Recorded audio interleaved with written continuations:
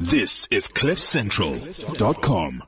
Grant, I need to make a critical business decision. We've been expanding rapidly, and my gut feel tells me that we should be investing for growth. But I need to put some financial science behind that gut feel of mine. Don't you have a financial manager or director that can help you with that? But isn't that rather expensive? It doesn't have to be. Why don't you contact the finance team? They're a consultancy that can provide you with a part-time financial manager or director at a fraction of the cost of a full-time resource. Go to thefinanceteam.co.za. Welcome to our Business Masterclass. I'm Richard Angus, CEO of the Finance Team, your part-time financial executive solution. Joining me in studio as part of our panel is Leandi Streeter, a business coach and guide from Racecorp. Welcome, Leandi. Thank you, Richard. Nice to have you with us. Thank you. Last week we spoke about what is ethical leadership and this whole question of keeping ethics alive, our hashtag keep ethics alive. Great podcast. With Cynthia and our guest Mark Turpin. So if you haven't had an opportunity to download that podcast, go ahead and do that. It is on our website, www.thefinanceteam.co.za, or on the Cliff Central website, www.cliffcentral.com. Today's theme, managing your receivables, the issues that you should be considering. Joining us on the line is our guest, Mark Essie. He is the CEO of a company called Debt-In, a specialized debt recovery provider. Mark, thank you for joining us. Thanks, Richard. Hi. Hi, Leandi. Hi, Richard. Mark. So, Mark, I found a survey or a study by a company called Rocket Lawyer that made the following statement. It said, 1 in 4 businesses struggles to collect payments from clients, while a shocking 43% have current invoices that are more than 90 days overdue. And I looked at those statistics and I thought, yeah, well, that kind of says it all.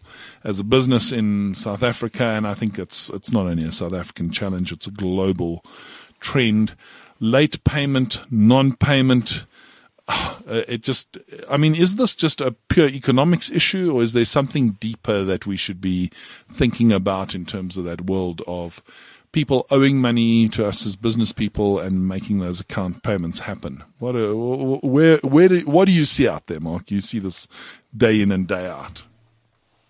Richard, I think it's a combination of economics, and then when you say something deeper, I think there are a whole combination of factors that are adding to bad payment trends. As I said, economics obviously plays a trend, and tougher things get economically, the harder businesses are finding it to pay their debt. I also think that locally there is, what I've seen over the last couple of years is that the culture of payment is deteriorating, and while this was purely something that was manifesting itself in the consumer segment, we're now seeing it in businesses as well, where employees or debtors' clerks and creditors' clerks are being incentivized to stretch those payments. So if you can get your payment from 30 days and you can stretch it out to 45 days or 60 days, there's subtly incentives that are being put out there to do that. The afternoon off or the weekend away, because you managed to get it to 45 days rather than the traditional 30 days when you were, to pay. It's actually quite sad that is out there, because the reality is, there are payment terms in place, and people, I must tell you, I'm always shocked when I receive, and I do receive, and we see this in our business as the FD and financial manager providers, we get communication that comes to us that says, hi, we're big corporate X, we have an account with you, we will now be settling our account with you on a, what was a 30-day account will now be settled 60 days. And if we do settle at 30 days, we will be taking a 2.5% discount. And I'm going, oh, that's nice. You're changing the terms and conditions of sale here, and how you're now repricing or pricing how I'm going to do business with you. And, it is concerning that big companies are able to do that, and they flex their muscle, obviously, in their buying power with smaller companies. And, I've had the, buyers of companies phone me up and say, look, I'm being told I have to get this. I don't really have a choice. So do me a favor, just put up your price by 2.5% in your next price increase and give us our 2.5% discount. And these people don't understand what they're doing, but they're pushing for it. So just please give it to me, because I really don't want to have to go around looking for a new supplier, because I've been dealing with you for 15 years and I have no intention of dealing with anybody else in your specialist industry. Please just do this so that I can get the accountants off my back. Really scary when that sort of thing starts happening. Absolutely. And it is happening. It is happening. And sometimes the accountants may not realize that you're putting up your prices so you can get away with it. But if they're really sharp, they will pick it up. And I suppose it boils down to how big a factor the business plays in your business's turnover. If they're 60% of your business, I suppose you don't have much leeway to push back and say, look, I can't accept those terms. Unfortunately, you're going to have to take them. Yeah, and it's not only the big corporates that are doing it. It's the more competitive things get, the more it happens. And if your competition comes along to them and says, look, we'll give you an extra 30 days to pay us, and we'll give you an extra 5%, the client starts looking at it and scratching their head and going, well, how big a loyalty factor do I have? Yeah. So I guess if you haven't differentiated your product or service and you're not actually solving the client's problem seamlessly and painlessly, you could very well find yourself explaining sorry, I no longer need to deal with you. I don't want to deal with you scenario. Right. Yeah, so really it can be quite scary from that perspective. Now, Sorry, just one thing I wanted to add on the differentiated portion. Sometimes it's not even just differentiating yourself in terms of the product that you provide, but the processes behind the whole flow of invoices, etc. I think that's also very important. Explain. What do you mean by that context? Explain what you're referring to there. Well, what I mean is, it's the whole level of value that you're adding to your business. If you're making it easy for your client to pay you, and your invoices are getting there on time, your statements are arriving on time, etc., you make it that much harder for them to move. If your reconciliations are done, etc., if your proof of deliveries, if you're supplying goods to them, are easy to find, and there's not a big schlep at the end of every month and everyone's scrambling to provide the necessary paperwork, I think that can also be a point of differentiation. If that makes sense. Yeah, and I guess it goes to that whole principle of going electronically or going electronic, making sure that your invoicing and all your supporting documentation is out there. It's easy for the client to get to. I know one of the things that I've pushed quite hard with many clients, and as you know, from let's call it a value add perspective, is to say that you want to have electronic invoice delivery. You want to have your proof of supply, so proof of service, proof of delivery, whatever it may be, electronically available to your clients out there, and the ability to get rid of the, oh, I'm sorry, I didn't pay you because I didn't have a proof of delivery, or you didn't supply me with a proof of delivery, to be able to say, well, here's the system, you guys log into it, or here's the electronic means to access all of the supporting documentation you need, so you actually don't have an excuse to say, I didn't get the X, Y, or Z, because I think that's often used, the snail mail, I didn't get your proof of delivery, so I didn't process your 20 invoices because I didn't get the proof of delivery for the 50 Rand invoice that's in the million Rand pile. Absolutely right. Yeah. Don't give them an excuse not to pay. Yeah, exactly. So it's a little bit about this whole question of efficient systems, using systems, and also being aware of what your clients are doing. So, I'm very aware of cutoff dates that exist in customers' environments. If you don't have the invoice in at XYZ large corporate by the 25th of the month, even though you have a 30 days from statement credit term with them, if your invoices aren't there by the 25th, they are going to be held over and only be paid another month later, if you're with me. So, you missed the cutoff, so to speak.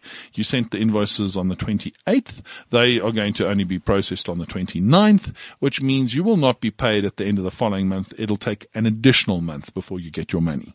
I've seen a lot of companies play that game of, sorry, you missed our cutoff. So that's where, sorry, you were emailed the invoice the day of service, so no, there was no cutoff problem. You guys didn't act on it, but that's not my problem, that's your problem. Here's the proof that you actually did receive your invoice on time and before cutoff. You better make a plan, Mr. Client. Absolutely right. The processes, your systems have got to be proactive, and what you're alluding to as well is if your company's sitting there waiting for the client to come back and say, look, I didn't get X, Y, and Z, they may be silent, and after 60 days you don't know what's going on, and all of a sudden, so that your process has actually got to be proactive, and they've got to be almost tick boxes that your debtors clerk has got to have that ticks, have I got this in by this date? Did I get it stamped by the mailroom? Sometimes it's a simple thing like that when you're dealing with a municipality, that before the invoice goes up upstairs, it's got to have a signature, or stamp and a signature, date and time stamp, from the mailroom. You've got to make sure that your invoice has got that on. Although, Mark, I must, and I'm going to bash them on air because I just can. I must tell you, I'm really amazed at the moment at the Joburg City Council.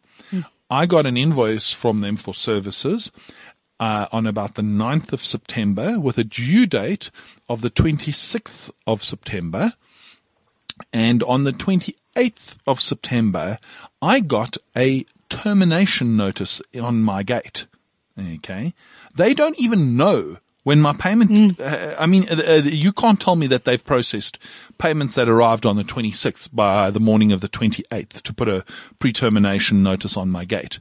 But I can guarantee you on my next invoice from the council, I will be billed 278 Rand for the pre-termination notice.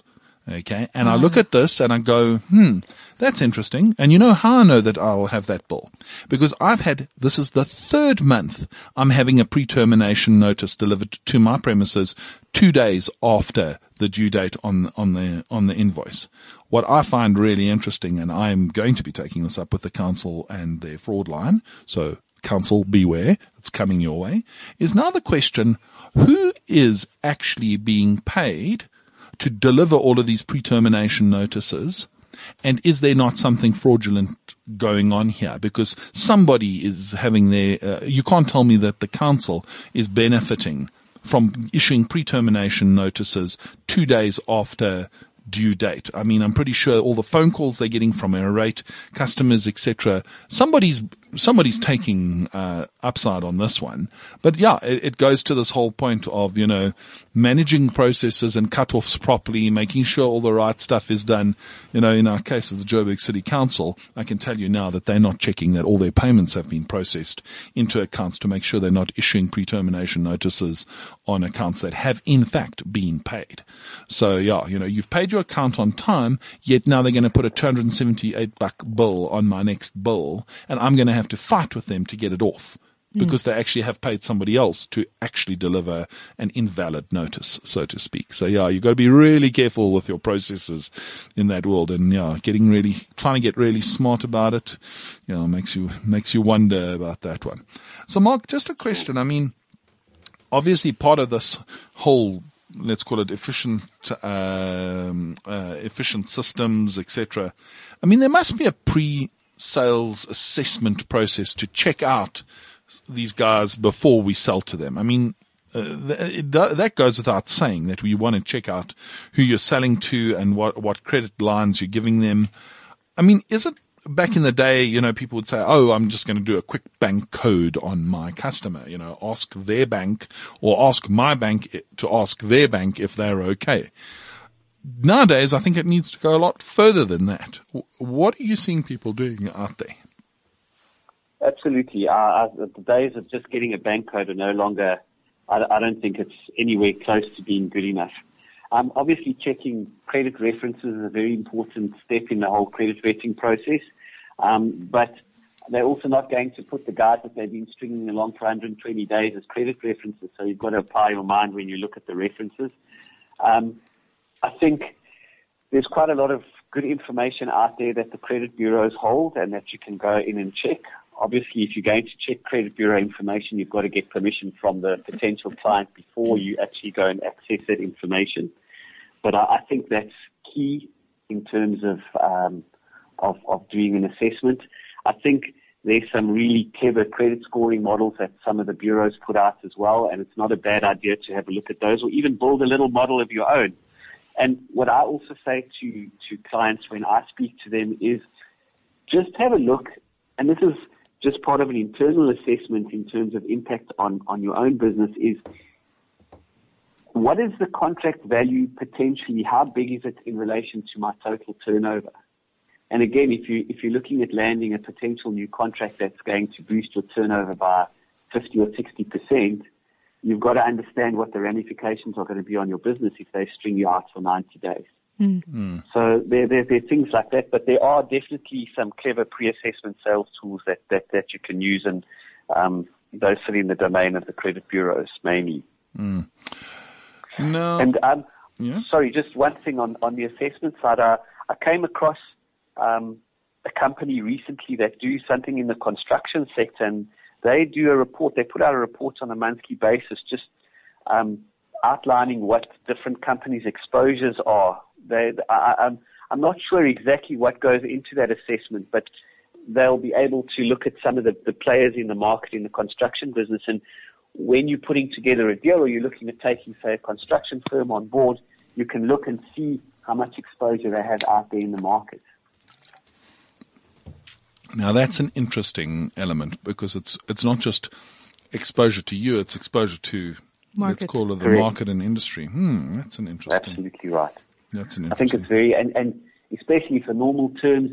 And I haven't seen one of the reports, so I stand under correction, but I think they do specify sort of how old the debt is. And if the industry, let's say the industry norm is to get paid 45 days, if there's somebody out there that's got a significant amount of money sitting in 90 days, you've got to start asking yourself the question, why is that? It may even be why they're knocking on your door, because they're starting to run out of credit with their current suppliers. Now, Mark, I mean, payment terms, payment methods, limits, terms and conditions, all of these things are really critical in terms of defining, what's happening in your debtor's book. I mean, what is your experience? Are people spending time and energy getting these terms and conditions right and their credit policies and defining credit terms? What happens if you don't get that right? I mean, let's ask the question, so let's not waste our time on this. Let's go with, let's call it common practice. Is that good enough anymore, or do you need to be very careful? And, what do the banks always say in those adverts? T's and C's apply. No, I think they are very important, but I think they can't be viewed as something that I'll do this once off when I take the client on and never go back and review them again. I think they constantly need to be assessed in light of what's happening out there. And if you are getting paid late, then understand why it is you're being paid late. And if there is a problem, possibly renegotiate some of the terms. If you're worried about not getting your money in, maybe offer a bit of a bigger settlement discount and make sure that you're at the front of the queue so that when the guy's busy divvying up cash for the following month, you're at the top of the list. No. But I think, and what I do often see is that when a relationship starts to go south in terms of the payments that are being made, it's because either the credit limit has been exceeded or some of the terms haven't been adhered to. I think, and I'm in business myself, so it's a fine line that we take when asking for money and how sort of assertive to be. But, we often give our clients a bit of leeway and the benefit of the doubt, and I'm not saying don't do that. But I think when doing that, be very clear in the communication and say, look, these are our normal terms. I know we're going outside of them. It's a once-off thing because of some special circumstance. It cannot become the norm. Because very often that's where things start to go wrong. And what is a once-off arrangement to pay 60 days suddenly becomes de facto the norm every month. Well, I must tell you, I sent out a note to a number of clients with one of our clients, and I got back a response from a very large company that said, based on this letter drafted back in 2007 from person X, they agreed the following payment terms. Now you're stipulating to different payment terms, and I'm like, okay.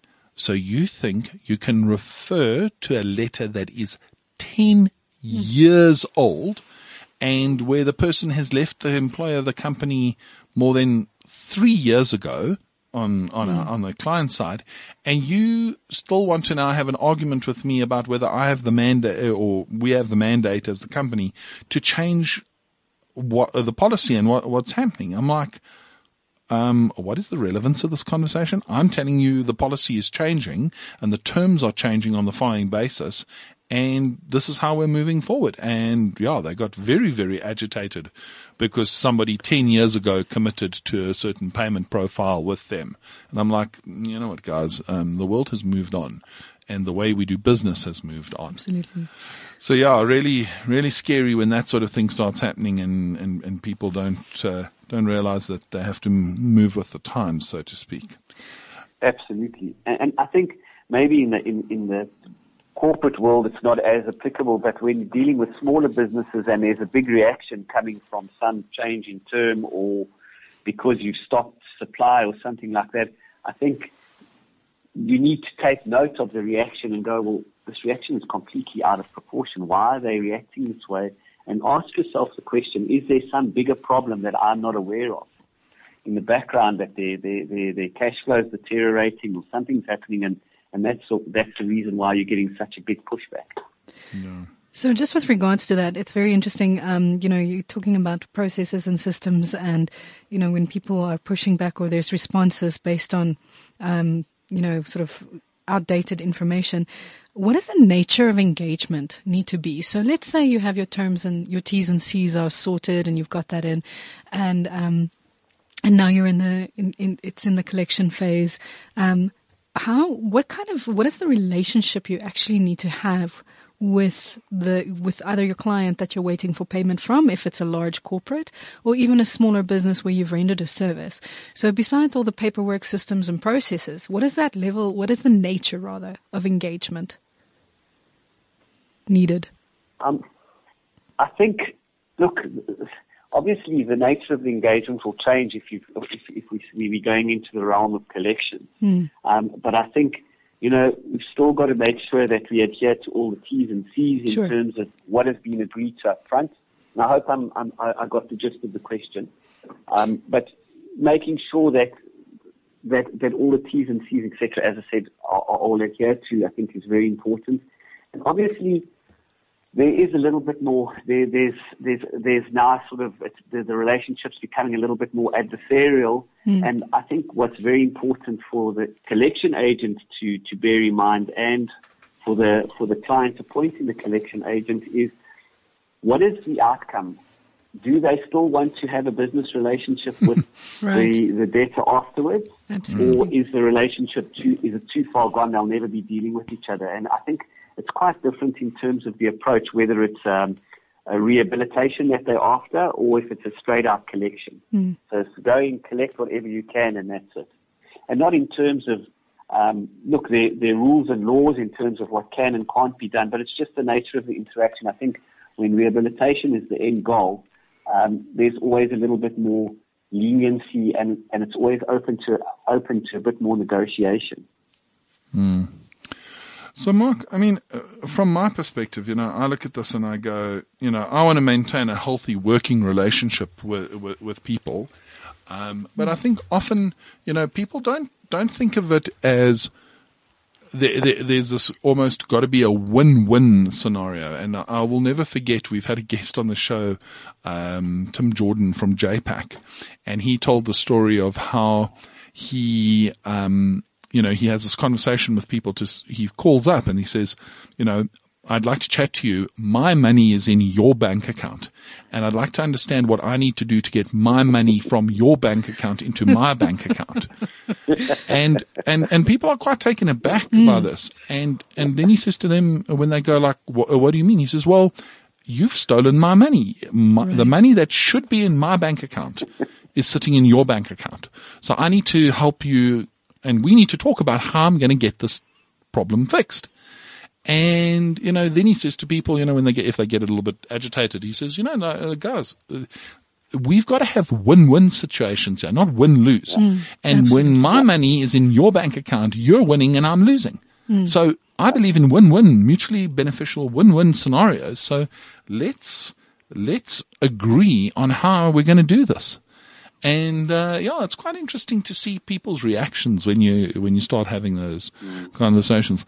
I think the one thing that also kind of comes out quite quickly is if you do terminate supply and put holds on accounts, what I've often found is that the people at the coalface who are using your services are not the people who make the call about when you get paid.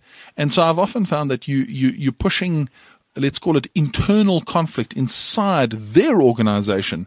When you say, I'm sorry, I can't provide you X because your account has not been paid.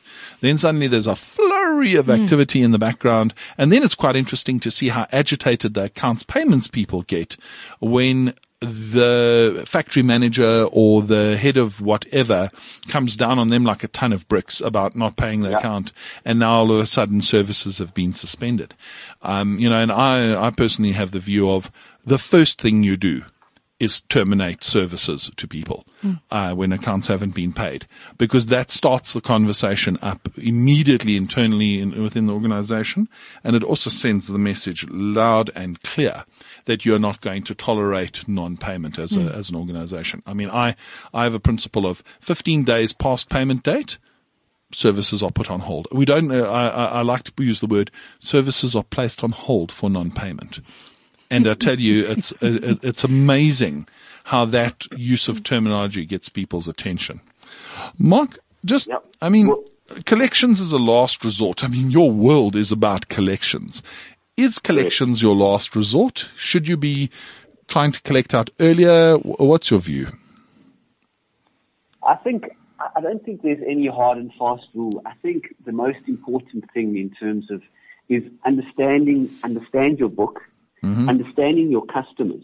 I think is hugely important. There's some customers that if you know them well enough and they've got you at 90 days, you know that they're going to pay it down and they'll start trading normally. And there are other customers that once you get to 90 days, you know that you've actually lost 30 days and should have been in collections at 60 days. And I'm sort of drawing out the extreme here, but I do think that it's something that needs to be managed on almost a client-by-client basis, although if you're dealing with a big consumer book, you don't have that luxury. There have to be rules that are put in place that will trigger certain collections processes. We are part of the role I sometimes play is a role of mediation, and I'm happy to say that in more cases than not, we've been able to successfully mediate a relationship where payments start coming online. They may not be 100% payment, and it may be over a period of a year, but the benefit is that the business retains a customer, and there's also a massive loyalty factor that gets built up if you're able to manage that process properly and rehabilitate the client.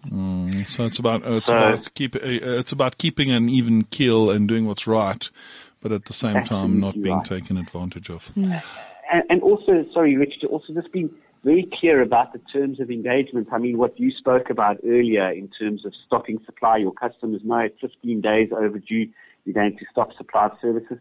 That sort of thing can't come as a surprise and your customers scratching their head and saying, I didn't know this was going to happen. If you are communicating what the terms of engagement are right from the beginning and you're consistent in the application of those terms, I think then what it does is, A, it makes the decision a lot easier for when you need to hand over to collections. It makes it a lot clearer, and all parties know exactly where they stand. That's true. That was our guest, Mark Essie, CEO of DebtIn. Next up in our business is our business conversation. Stay with us. This is CliffCentral.com.